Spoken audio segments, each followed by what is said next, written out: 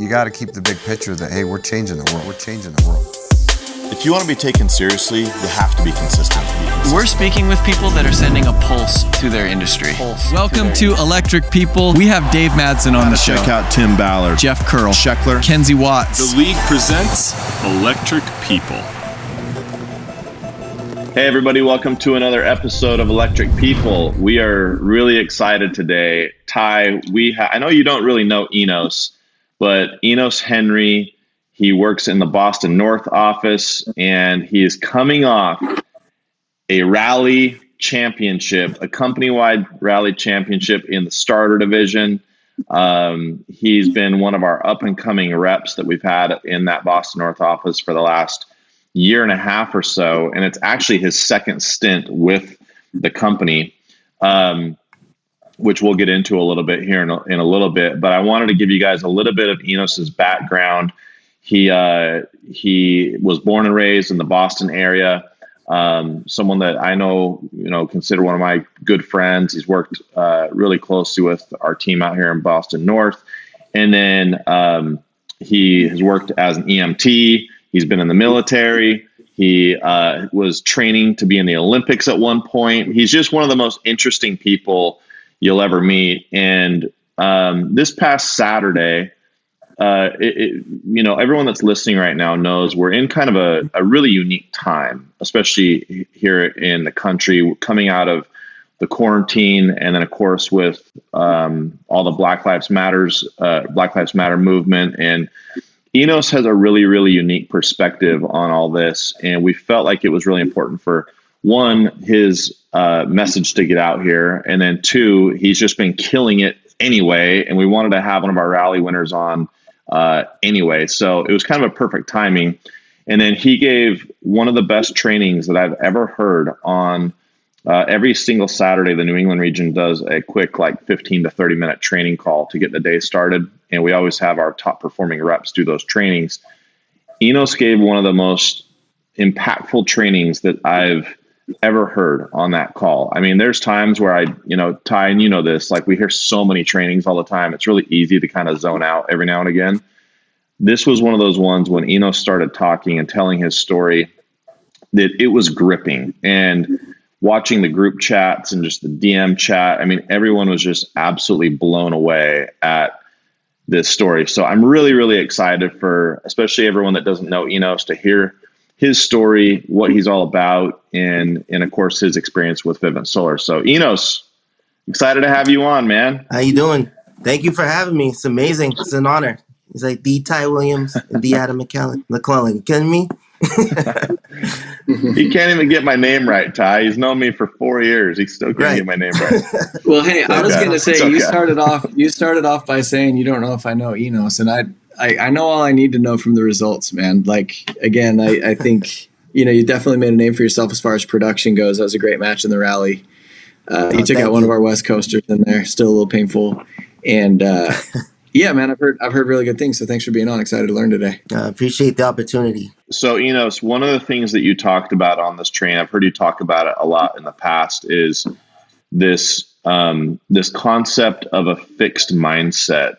And so what does that mean to you? And I want you just to kind of share your story of how you got involved with Vivint Solar and just even got started with us, and some of the hurdles that you had to overcome to get there. Sure. So fixed mindset, there's a fixed mindset and there's a growth mindset. Two types of qualities. You have one or you have the other. And the fixed mindset is, thinking all your qualities are set in stone. Like, we are all suited to do certain things in life, and that's it. People with the fixed mindset avoid challenges because it makes them feel untalented or not smart. Saying, I can't do that because I don't have the skill set, or I can't hit that sales mark, I can't play that sport, that's too hard, or he or she's a natural, that's why they can do that and I can't. Those with those mindset believe that successful people are lucky, or naturals are what they do, and they don't see the hard work and dedication behind the success. So with that mindset, you lose drive and quit when things get hard. You can't really overextend yourself too much, because then, what if you fail?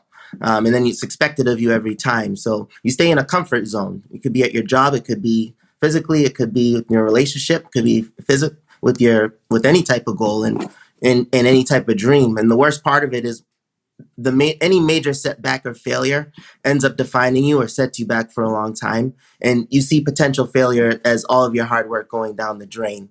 So on the flip side, a growth mindset, which is one that I strive every day to have, and one I believe that so many leaders at Vivint Solar have, you believe that your qualities and skills can always be cultivated, no matter how bad you are at something when you start it.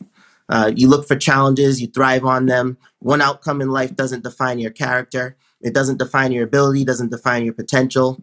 You look at it as, okay, bad day, bad month, bad year. This happened to me, but it does not define me. And with a growth mindset, you know that success doesn't come without sacrifice and hard work. So you look to those doing better than you. You pick their brain, figure out how you can do the same. But it's more than asking. It's taking the answer and applying it. And as Don Gomez would say, it's simple, but it's hard. And most importantly, the hard work that you do is always meaningful to you, regardless of the results in the moment, because you learn and you grow and you made your best effort. So it's never a waste of time. So you trust the process. And so this is my goal. If I don't hit it, I'm going to figure out what I can do better and go right at it again. So it's being relentless towards your goals, regardless of circumstances and outcome. That's mainly what I was talking about the other day, and the way it applied to me. Just growing up, my parents, they grew up in Jamaica. My father had many brothers and sisters, so their parents had to grind to provide for them all. And it's amazing, because all my aunts and uncles are so successful. They're in London, Canada, some still in Jamaica. And despite those circumstances and despite the tremendous amount of racism and adversity setbacks they experienced when they came to America, my parents paved the way for a great life for me, my sister and I. My mother's a retired registered nurse and my father's a retired tailor. So by the time my sister and I were born, we arrived into a middle-class home in a great neighborhood. We went to a great school and I was given great opportunities. That's where I had the pleasure of meeting John Standisek, who's my DM, but also a lifelong friend. So prior to the solar career, I actually studied biology at Holy Cross. Like you said, I'm a veteran from the Army. I served as a medic in the military police company. And that experience is what told me that, I came back and I said, you know what, maybe I shouldn't do this. I kind of had a fixed mindset at the time. I wanted to be a doctor, but I was very much an empath. And you have to have a thick skin. You got to be able to say, oh, this person's dead, this person's arm's off, and continue to work. And I didn't think I had hold on.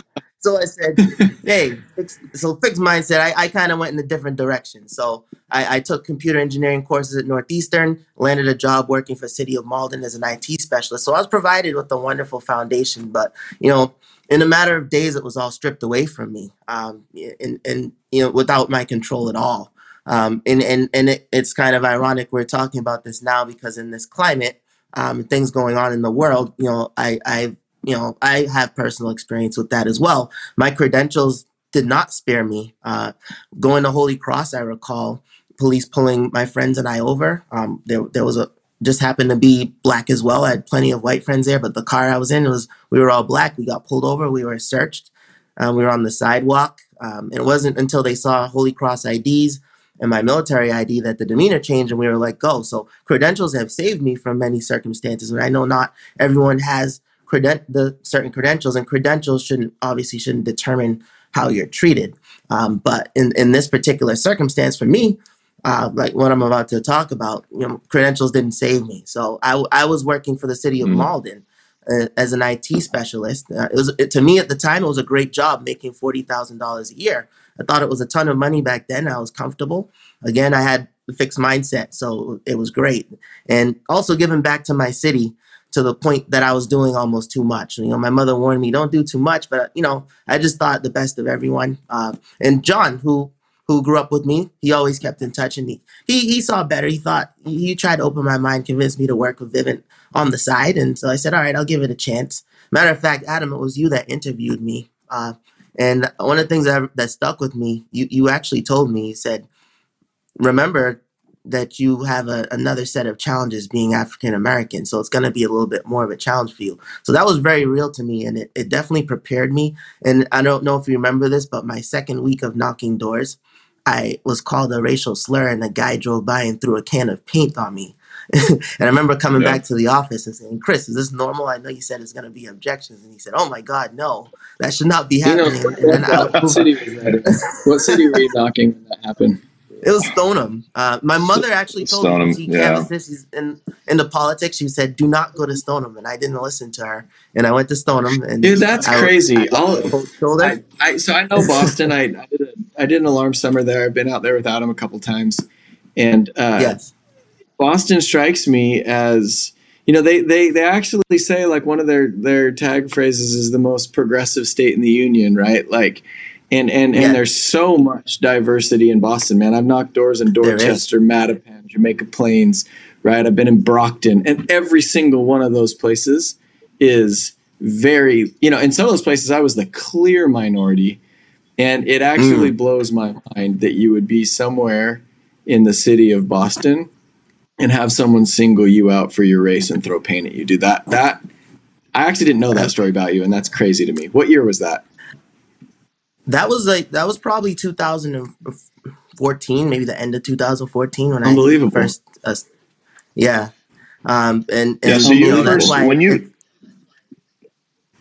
when you first started with us back in 2014, what happened that made you leave Vivint the first time and kind of go back to what you were doing before? So, well, I actually didn't go back to what I was doing before. What happened was I was working 8 to 4. I would then hop on the doors. I'd leave City Hall, hop on the doors. And then I was actually going from there, and I was doing an overnight shift at the Christmas tree shop.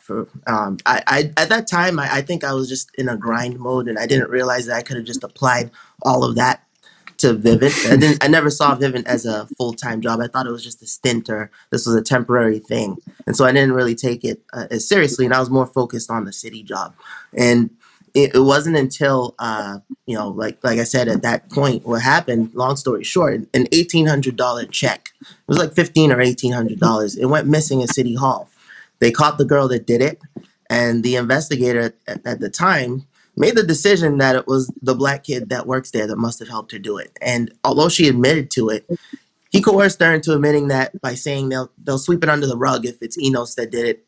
And he told her, hey, Enos has a great reputation, a great relationship with the mayor. So if he gave it to you, it's better than if you did it, because you'll be deported to Canada. So she gave in to the pressure and said that I did it, even though the next day her lawyer did tell her, just tell the truth, because they're going to do what they're going to do regardless. And luckily for me, she wrote a statement which should have exonerated me, but the damage was already done. So I was pulled out of my job with a no trespass till after the investigation. I was interrogated.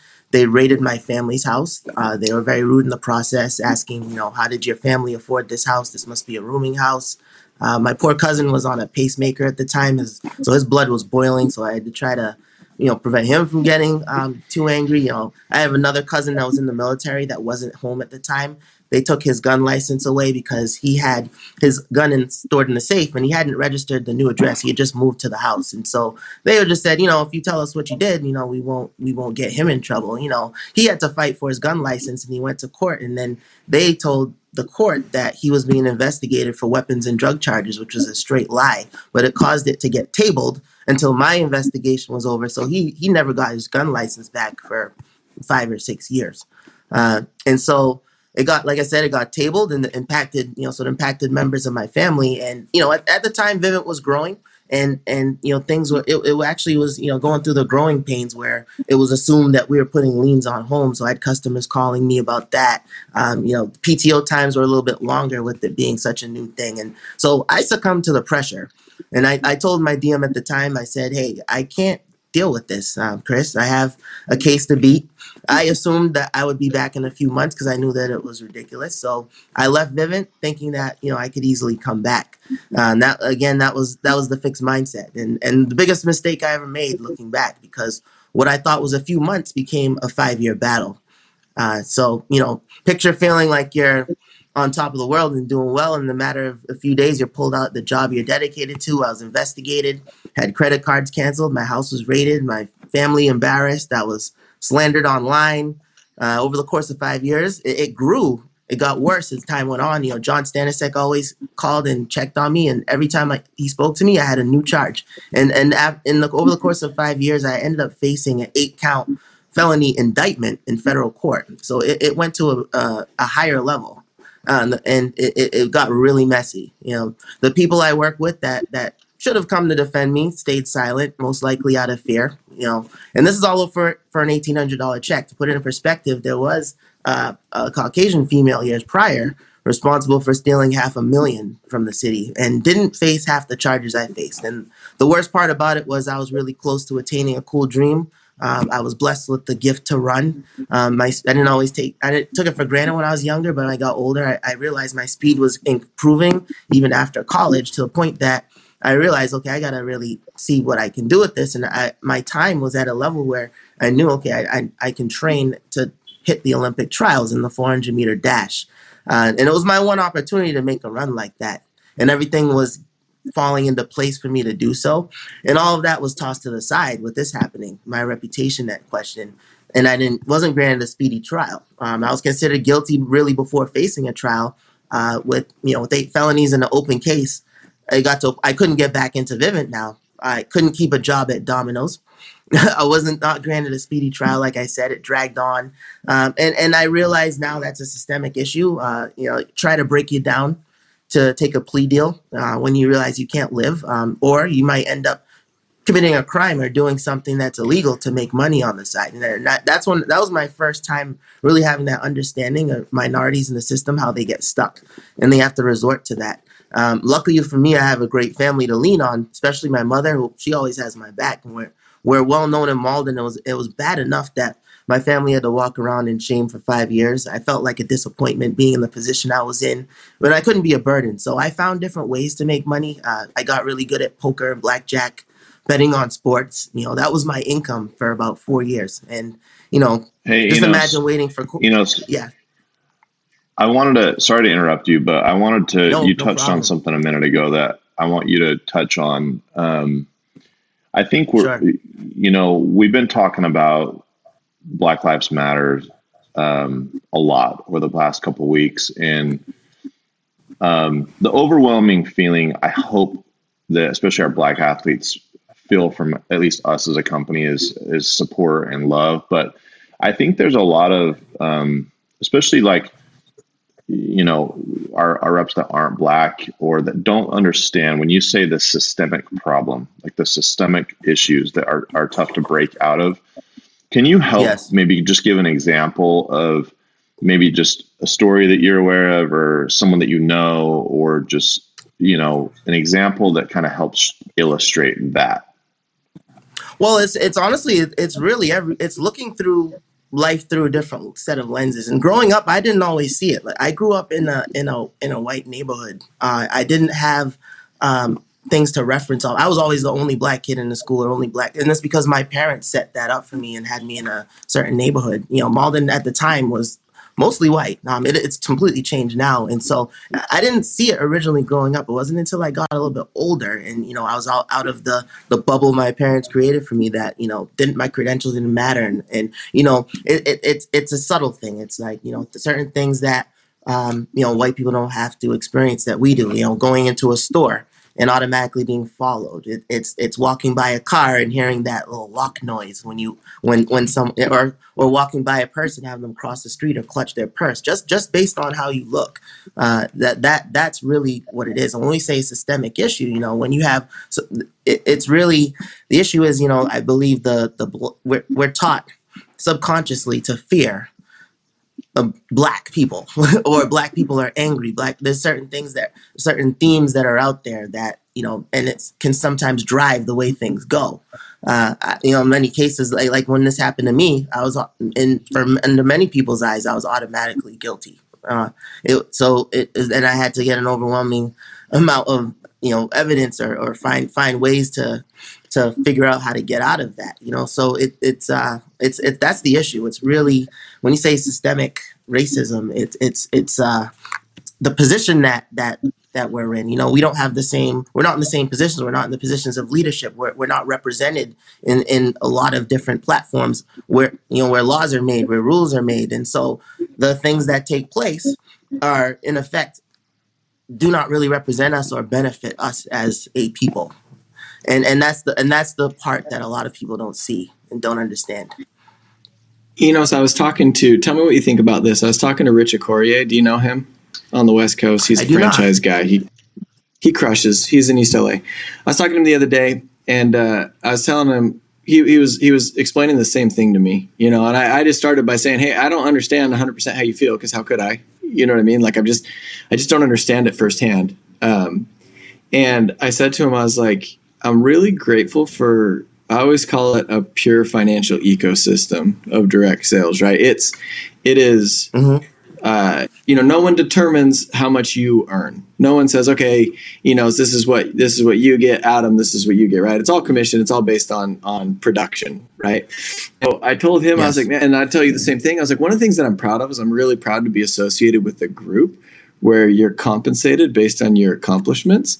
And honestly, you rise through the ranks based on your accomplishments. Like, if you look at the league is how much installs are you doing? Even like sometimes to our credit, or like to our I don't know, frustration, it's, hey, I worked really, really hard this quarter and I only did 13, not 15, right? And it's like, hey, the number's 15. At the same time, the cool thing about Rich, the cool thing about you is he's risen up through the ranks. The cool thing about Mackenzie Watts, like the cool thing about all of these people that are in these ascending positions is they earned them based not on their race, their gender, what they look like. They earned them based on, did you do the volume?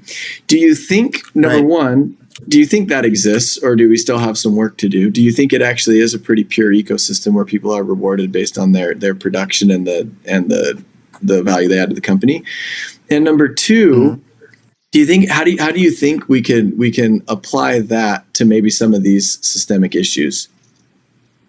I believe Vivint Solar, honestly, yes, we are judged by our performance. We're judged by our character. We're judged by the impact we have on others. I believe, in my personal opinion, I think that's great. I think you guys are head and shoulders above many other companies. I'm proud to see other strong and talented reps of color taking this opportunity head on, finding success and getting recognized for it. Names like Nana Osei, Brian Cartier, Don Dupuy, the list goes on and on. I'm truly grateful for this opportunity. So if anyone's listening to this podcast and you're of color and you're dedicated and want to be at a place where you'll be rewarded based on your effort and ability to be coached, Vivint Solar is definitely a place for you. Not just for people of color, but any group. If you're a female, you can simply look, like you said, to Mackenzie Watts, who came here in her early 20s, worked hard, is now a manager of 500 installs. Eric Corwin also, I think, may have won the rally as well, over the age of 50, making a name for himself. The opportunity sees no color, no age, no gender. And I've noticed from the leaders, they're very conscious. And just you saying, I don't understand is so much. That's actually a huge step, just understanding, I'm not in your shoes, so I don't fully understand. That's step one. That's a huge step. And I think Vivint Solar definitely provides a platform for people of color and all underrepresented groups to succeed, for sure. Yeah, I often say, and I appreciate you saying that, because again, I didn't make it. I work here too, right? Like, I'm a customer, right? Like, there's lots of places that we could all work. But right. I love this idea of, like, because technically, so we'll stick with Rich. You fall underneath Adam on the org. Rich falls underneath me on the org. I never once considered. I mean, it's like you kind of create your own position, and you are doing so much volume that cool. Keep going, keep climbing. This is great. And so I'm glad to hear you say that, because frankly, I don't know, but I think and it's not just Black people, right? Look at all of the different ethnicities that we have. Like, when we go into our team meetings, our leadership meetings, man, it's a real representation, I think, of the cities that we serve, which I'm proud of that, man. Like, I'm proud to be associated with a company that feels that way. And personal experience, like I said, dealing with what I was dealing with, going into year 5, John he didn't give up on me. He called, he said, I found a way. I think we can, Adam and I have a way of getting you back in. And he introduced me to Jordan LaPlace, who I had to sit down with him, talk to him about the case and everything. And, I'd already got hired by Sunrun, and then I ended up getting fired 2 days later because they had a partnership with Home Depot, couldn't pass their background. So, a lot of solar companies tried to pick me up, and I just couldn't get past that. And when I spoke to Jordan, he spoke to HR, and you know, Jordan didn't have to do that. Jordan could have looked at me and saw an African American with 8 felonies on open case and said, "Oh, no way." But he gave me the opportunity. He saw me for who I was, and that's something I'll never forget. That's definitely something. Well, that's how it should be. Right.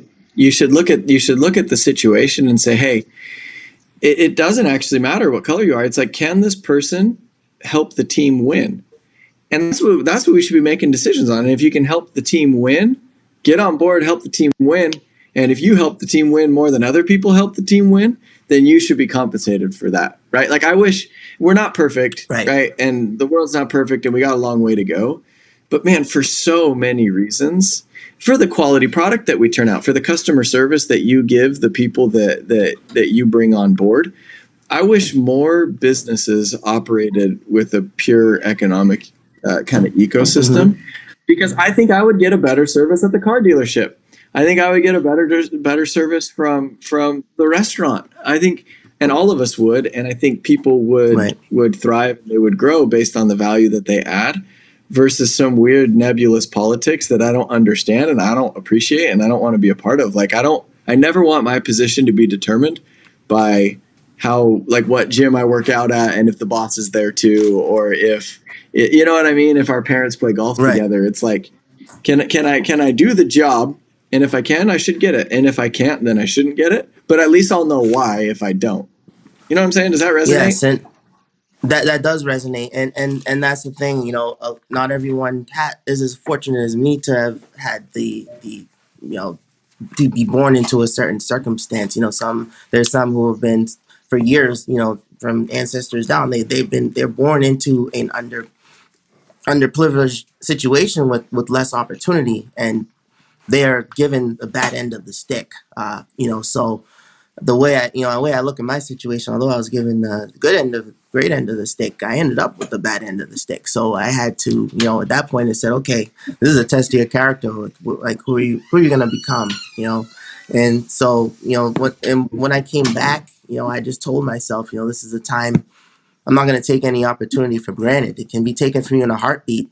And I'm not a seasoned sales rep. This is really my first and only sales job. I worked as a third party selling Comcast door to door, and 2 days on the field. It was pretty hard for me at the time. It wasn't until I came to Vivint where I learned everything about sales. You know, nobody judged me based on my experience. It was just a matter of, are you willing to learn? Are you willing to take in that work? And I always recommend this opportunity to individuals of color because I can tell that the color is orange in this company. It really is. I like that. And I appreciate that. So, you know, so I remember when you were coming back and John approached me and Jordan called me and they were like, hey, we want Enos to come back. I remember saying to them immediately, because I knew what was going on. I think you and I had even had a phone call at one point and you kind of explained what was going on. And I remember hearing your story and just thinking about just sort of like, it was like this ludicrous situation. Like, it was just insane. And I remember thinking this feeling of like helplessness when you were like, hey man, like if you can get me back, like I'm in. And I just remember sitting there going, oh, I don't know if it's possible because of this situation and this feeling of helplessness. And then it like dawned on me for the first time, like, you know, how must it feel to just have this feeling that you're completely out of control. You have these circumstances that are just out of your control that are preventing you from, you know, getting a job, like any job. Like you said, you couldn't get a job at, you know, delivering pizzas. You know what I mean? I got fired from Domino's. Domino's. I mean, it's crazy. Low blow, man. Low blow with the Domino's firing. He told me not to bring that up, Ty. But hey, man, we got no secrets on electric people. You know. How do you not? No. So I remember calling Ben Harper. Go ahead, Enos. Yeah, go ahead, and I'll finish. No, go ahead. You can finish. I was going to say I remember calling Ben Harper and kind of explained it to him, and then this is what I love about the company and just our people is Ben, Ben obviously has a high level of trust with, like Ty and I and Daryl and Jordan and all of our leaders. So when we come to them and with a unique situation, we explain it. They don't just auto say no. It's not just like an auto DQ. They're like, all right, well, let's hear the situation. So explain it all. And then Ben immediately, I could tell, was touched kind of by the whole situation. We can see there's a barrier here. Let's figure out the way to make this thing work. And eventually we were able to make it work. And I remember coming back to you and just saying, hey man, like this has been really challenging to figure this whole thing out. And we're doing it all in good faith that you're shooting us straight, right? We're doing it all in good faith that you're telling us the truth. And, from a personal standpoint for me, I was like, let's, make me look good here. You know what I mean? And so I just wanted to express to you, like you came back, you were then, well, I'll just let you finish the story, but you basically came back and then what happened was basically all the charges. Well, I'll say this. I mean, I was rock bottom. It was very depressing. And what I did was I stopped watching TV. I did listen to a lot of motivational speeches because, a lot of my friends told me, what you need to do is you got to stay mentally strong. That's the only thing they can't take away from you.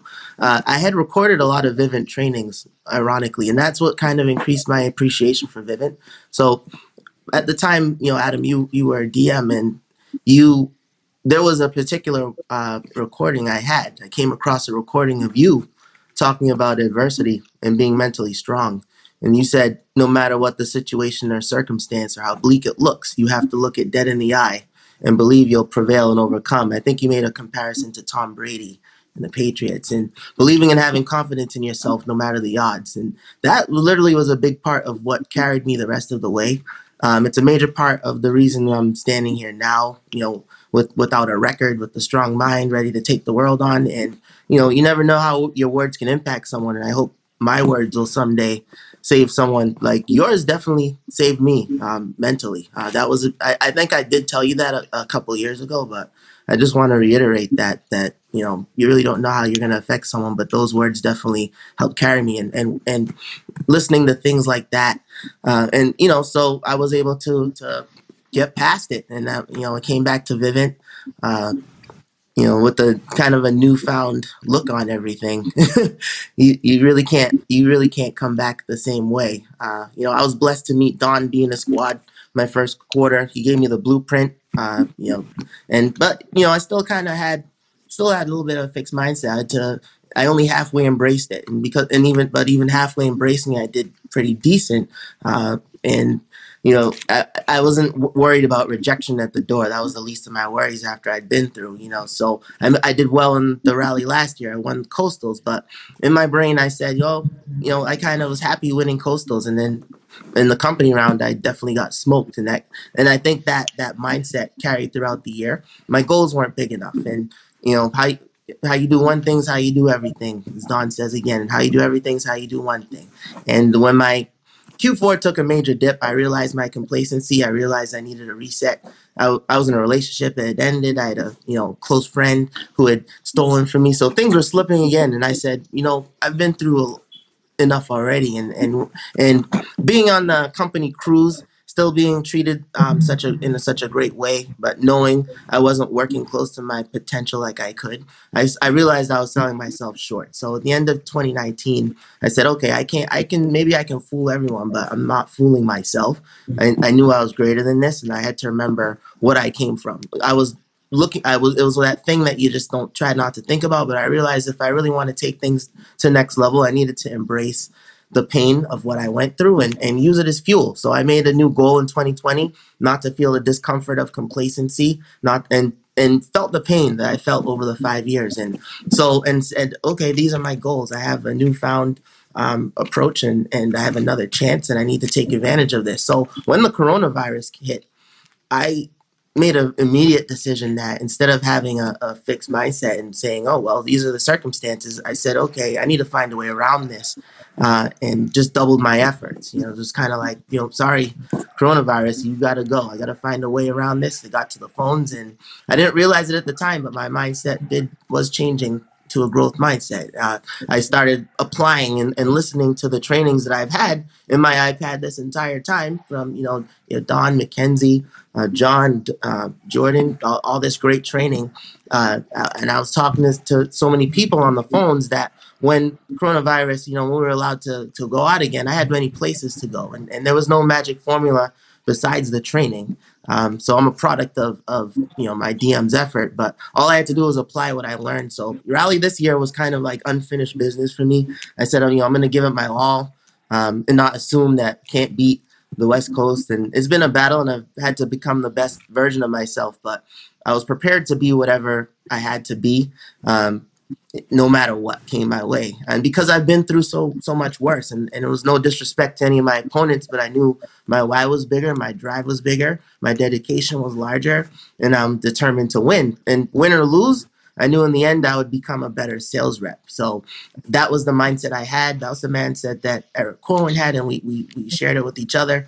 And now I'm hitting goals and so much faster than I ever thought I could. I'm gaining ground on the 5 years of my life that I lost. I made $40,000 a year grinding as a city employee. I have a $28,000 check coming in next week for 2 installs.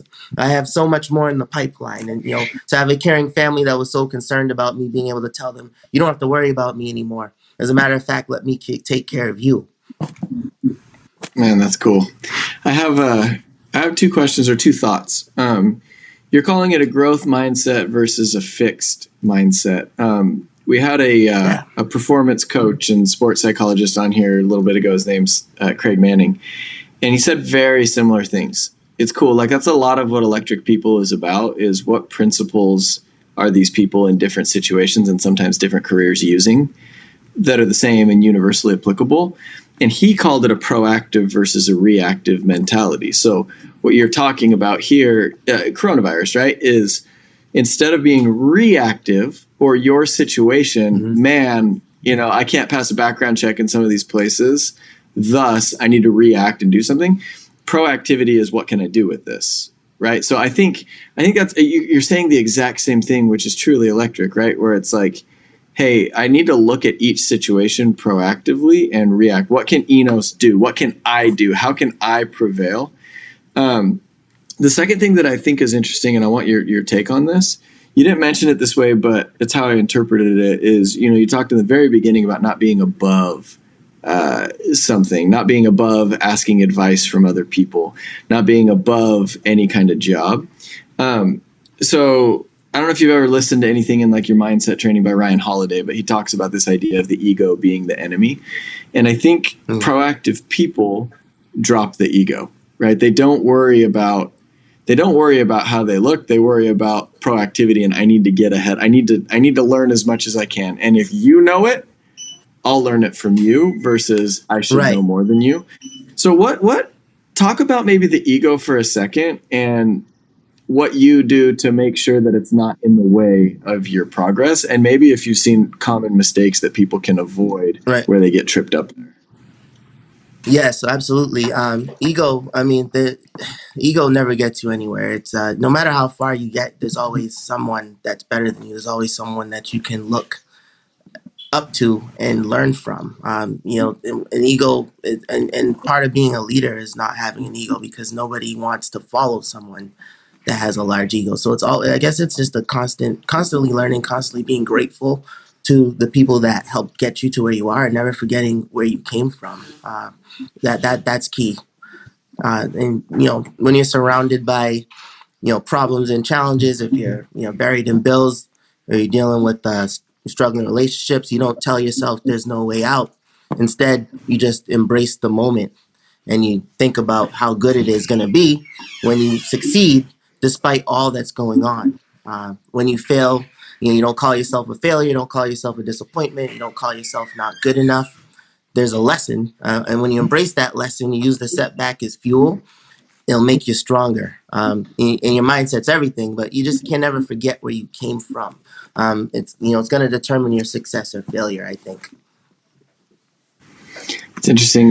My friend Taylor Turnbull, for you guys that know him, always says we learn what we need to learn. That's like his life thing, is we learn what we're supposed to learn, right? And so I think if you to your point, if you look at life as this is just a journey, this is a thing I'm going through, this is what I need to learn. If you can maintain that positive mindset and go through it. So maybe give a tip or two. How do you maintain this mindset? It's one thing to talk about it. Maybe some people are slightly more like genetically dispositioned to a proactive mindset, but it can come and go. So what's a thing or two that you've learned on how to maintain a growth mindset? So it's maintaining focus, remembering why you're doing what you're doing. It's seeing the challenge and not looking at any challenge as impossible. It's seeing like opportunities instead of a setback, or looking at hurdle and not seeing a brick wall. It's totally looking at things from a different lens. So it's like bravery to believe in yourself, no matter what the situation or whatever's stacked against you, you're going to prevail. Or learning what needs to be learned. It's knowing there's no limits within your mind if you're determined to do what you're trying to do to reach your goal. It's striving and growing and going past any normal expectation of people around you. And it's a growth mindset that you need in order to win at your job and your relationship in life, and not letting setbacks in life outdo your dedication to growth, or letting your setbacks in life outdo your mindset, or letting setbacks in your life outperform your effort. And the road is always long and the road is always tough to anything that's great, but just knowing that road's going to lead to success. And if you do the work, the results will come. And if you're knocked down, you don't stay down. When you're doubted, you don't doubt. And when nobody believes, you believe. And find the people that are like-minded like you. Lean on them. And that's my recipe in my brain to continue to be successful. And then just never forget where you came from, because if you forget where you came from, you get lost. You always remember what you've been through. It's for a reason. And you can now relate to so much more people when you go through a certain struggle. And hopefully you can use that to inspire other people as well. Hey, so I think we'd be remiss if, given the current social situations, the topic of white privilege comes up all the time. And I was having a conversation with Quentin Dotson. He's one of our DMs in Maryland, and one of our Black leaders in the company. And I was telling him a conversation that I'd had with another friend about kind of my perspective on it, because it's obviously a hot topic. It's a sensitive topic, and it's also a really polarizing topic, right? So, and I said, I have a daughter who is left-handed, and she didn't choose to be left-handed, and she was just born that way.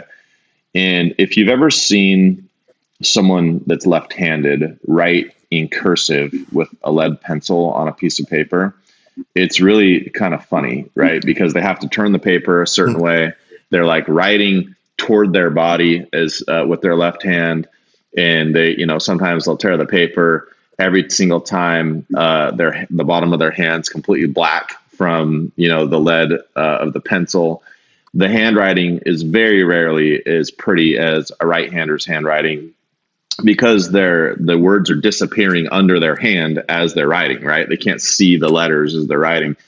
And it's just that the system itself, the English handwriting system, is just not set up for left-handed people to write. It's set up for right-handed people, right? So, and I take my daughter to the sporting goods store, and we go to try and find a baseball mitt or a set of golf clubs or whatever. And there's usually like the one sort of token left-handed, like chintzy mitt that's like on the shelf, and then you have all the right-handed mitts on the shelf, or you have the one set of like Wilson garbage, golf clubs for lefties, and then all the nice like right-handed golf clubs available. And it's not to say you can't special order anything for a lefty, but it's not there available at the store. Like, you have to do something special to get the left-handed equipment. So and when I was talking to a friend of mine and trying to explain my interpretation of, white privilege, I'm like, my daughter didn't choose any of this. Like, she didn't choose to have her hand be black every single time she wrote with a piece of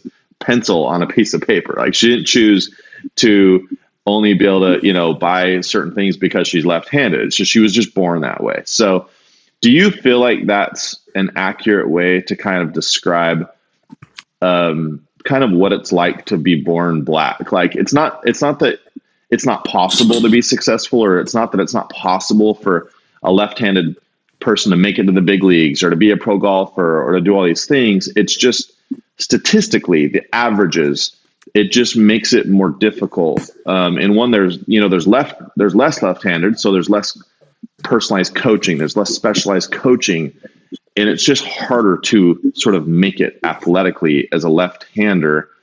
And do you feel like there's a parallel there with like the same similarities of being born black, where you just have inherently sort of things that are just a little bit more difficult? Yes, absolutely. White privilege is more than just being unaware because you're born with favorable circumstances and assume that everyone else has it. I was born into a great situation. Look what I've dealt with. So it's living in a society where you're more likely to get better schooling, where you're more likely to get a better job, where you're easier to approach, where people don't cross the street when they see you. It's you're treated differently in a set system that we live in. So it's important not to turn a blind eye to blatant injustice to a black person in society, because they're going through something totally different and they're working with a different set of rules. One thing my mother always tells me is, remember, the rules are not the same for you as your friends. If I'm going out with my friends, and I never understood that. And when I was going out with a group of friends that were white, because I used to always see things one way, but she'd say, remember, there's a different set of rules for you. And that's what she meant by that, and not just black men, it's black women as well, and I guess I worked in a military police company, so I'm not ignorant to think that there's not great police officers out there. A lot of police officers are my friends, but unfortunately, not all have that mentality. When they're in those positions of power, they're being abused. So not just black men, but black women as well. Breonna Taylor killed by police, and Natasha McKenna killed from police-induced trauma. Miriam Carey killed by federal agents. Sandra Bland died in police custody. The list goes on and on. So, what can be done? It's like the anger stems from a deep sense of helplessness and anger, because we know for a fact it won't be the last time it happens. So the question really isn't how to solve it. It's really having a deeper understanding of why it's here. And saying I don't understand is the first step. Our ignorance and lack of attention to the root cause of the problem is the issue. And so we have to challenge our ways, we must challenge our actions, and we have to challenge the common thoughts we're taught at an early age to lead to change in the differential treatment of different races. In light of recent events, it's great that people are taking to the streets demanding to be seen as people who are valued and deserve protection. And I have a lot of hope when I see white people standing next to them demanding justice. I think this new generation is a different generation. Without the efforts of these groups, and the issue of systemic racism will continue to get swept under the rug. So many of my white friends ask me, what can we do? And that's a positive thing. It's really pay attention to the way black people are treated. Don't assume there's no racism. Don't be silent when you hear a racist comment behind closed doors. Stop assuming there's only a few bad ones. Acknowledge that in any case, we're treated as suspicious people first and humans second. So understand it's mostly, so if you don't mind. This is something you said, and I'm curious, back to your mom saying, yes. Well, actually, let me start here. So you said, saying that I don't understand is the first step. I take that to if I'm in an argument with my wife, if we're not seeing eye to eye, right? I don't always want her to solve the problem, but when she says, hey, listen, I get that this is hard for you, and I'm sorry. Part of me is I can just put my guard down for a second. It does help, right? It feels good. It's like, okay, you're human, we're human. There's some feeling of a connection there. But when you said your mom, when you were leaving, said, hey, the rules are not the same for you as everybody else. And then you also said the next generation will probably grow up with more awareness or something to that effect. The question is this. Yes.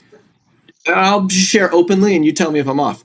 When I see people out there peacefully protesting and standing side by side with people of all different ethnicities, I look at that, I'm like, that's right. That should be.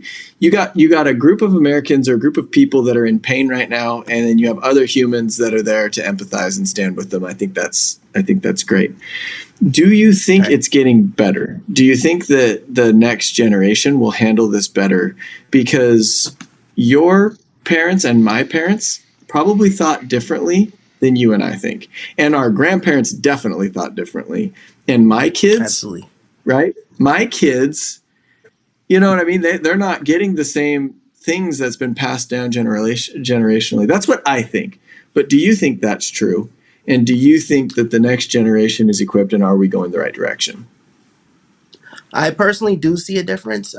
Yeah, I do. I do believe that. I do have hope in that. But it really goes back to the same thing: having a growth mindset, trying to see the positive things that are also taking place. I try to tell some of my Black friends that are really bitter and won't even accept any form of positivity from any white person. I'll say, hey, we have to also not respond with hate. We have to remove the fixed mindset. We have to, we've been given a bad set of circumstances. We can thrive on the challenges. We've been given horrible circumstances and setbacks, but they don't define us, and they don't define our ability, potential. And part of why I went through what I went through, I try to look at it that way. I can now say, hey, take it from someone that had it all stripped away. Use that pain and the outrage as fuel. Align with people that are willing to be different and look at things differently, because it's strength in numbers, and I think that's showing right now. I feel very, very positive, and I feel optimistic about what I see happening right now. It's education and healing. That's the key. I think I think that it's awesome, first of all, that you brought this back to your growth and fixed mentality, because I can tell that's something that you live by and believe in. On a scale of 1 to 10, how big of a fan of the Fast and the Furious franchise are you? Just 1 to 10. 1 to 10. I actually do like Fast Furious. I'd give it a 9. Whoa, okay, so you're in. You're in. I am. So I don't want to be corny, but the late great Paul Walker, in one of the many Fast and Furious, he says the biggest difference is, like that people that live by a code are ultimately the ones that stand for something. If you remember, I don't remember what Fast and Furious it's in, but I remember him saying that. I do recall. I think that's great. Yeah, that you live by a code. So this isn't an idea or a training that you're like, oh, I listened to this podcast on a growth mindset versus a fixed mindset. It sounds like this is something you believe in your core, and it helps you get through things. It helps you navigate. It's something that you think about, like, am I having a fixed mindset or a growth mindset about this? Is that accurate? And if people don't have a code like that, how can they find strength in something that you believe at your core? It's accurate. I think it can be applied. It can be applied to everything. Applied to your relationships. It can be applied to your physical goals, your work goals, your spiritual goals. It's really just having that, because once you realize, like you said earlier, get the ego out the way. Hey, just because I have these fixed set of ideas, let me be open to other ideas. Let me not assume that I know everything, and stop limiting myself. Let me think outside the box with everything. And I don't know, maybe that's the Libra in me, but I try to weigh everything whenever I'm thinking about something. And I say I wouldn't be where I am. I could be very bitter. I could be very angry. I could fall right into the category of what a lot of us are called angry Black man. I have plenty of reason to be angry, but I know that's not going to get me where I want to go. And I think it's better to be able to say, despite the odds stacked against you, I was able to succeed. It gives you an amazing and inspiring story that you can use to inspire more people. So it's not the story just about Black people alone. It's a story about all of us. If we stop, mistakes of our past, if we embrace, embrace that growth mindset, I think there really isn't any goal that you can't accomplish, including what we're dealing with right now on a grand scale. I think the ideology of older generations will die off. We can challenge the status quo. We can win the fight against racial injustice on a smaller scale. We can achieve that goal in the gym. We can improve that relationship. We can save that relationship. We can be better spiritually. Whatever your goal is. Having a growth mindset, not having an ego, looking to learn, constantly learn, and not being scared of the results, and not being scared of falling on your face. You can't help but succeed. If your goals are too high, the habits have to disappear. And that's the way I look at it. When you get thrown to the wolves, is return leading the pack. What else can you do? Growth mindset is the way to go. Fixed mindset is just going to keep you where you are. Enos, it's been awesome having you on, man. So proud of you. So proud to see how far you've come just in the company. You are a leader in that Boston North office, and I know there's a lot of people that really look up to you, especially in the New England region. But you've made a lot of friends on the East Coast from the Combine Cruise and conferences and things like that. So everyone that meets you comes away. You're just an inspiring person to talk to. You're always happy. You just have a great energy about you. And I think we all just are really appreciative of everything you bring to the table in the company. And I think it's been really enlightening to have you share with us today. So anyway, thank you. Oh, thank you. And no problem. And this has been another episode of Electric People. Thanks, guys. If you've liked what you've heard and are interested in joining our teams, check us out at vivintsolar.com/careers. If you enjoyed the podcast, please go to iTunes and subscribe. Leave us a great review and leave us a 5-star rating. Thanks for hanging out with us today. This is Electric People. Take these principles and go be electric.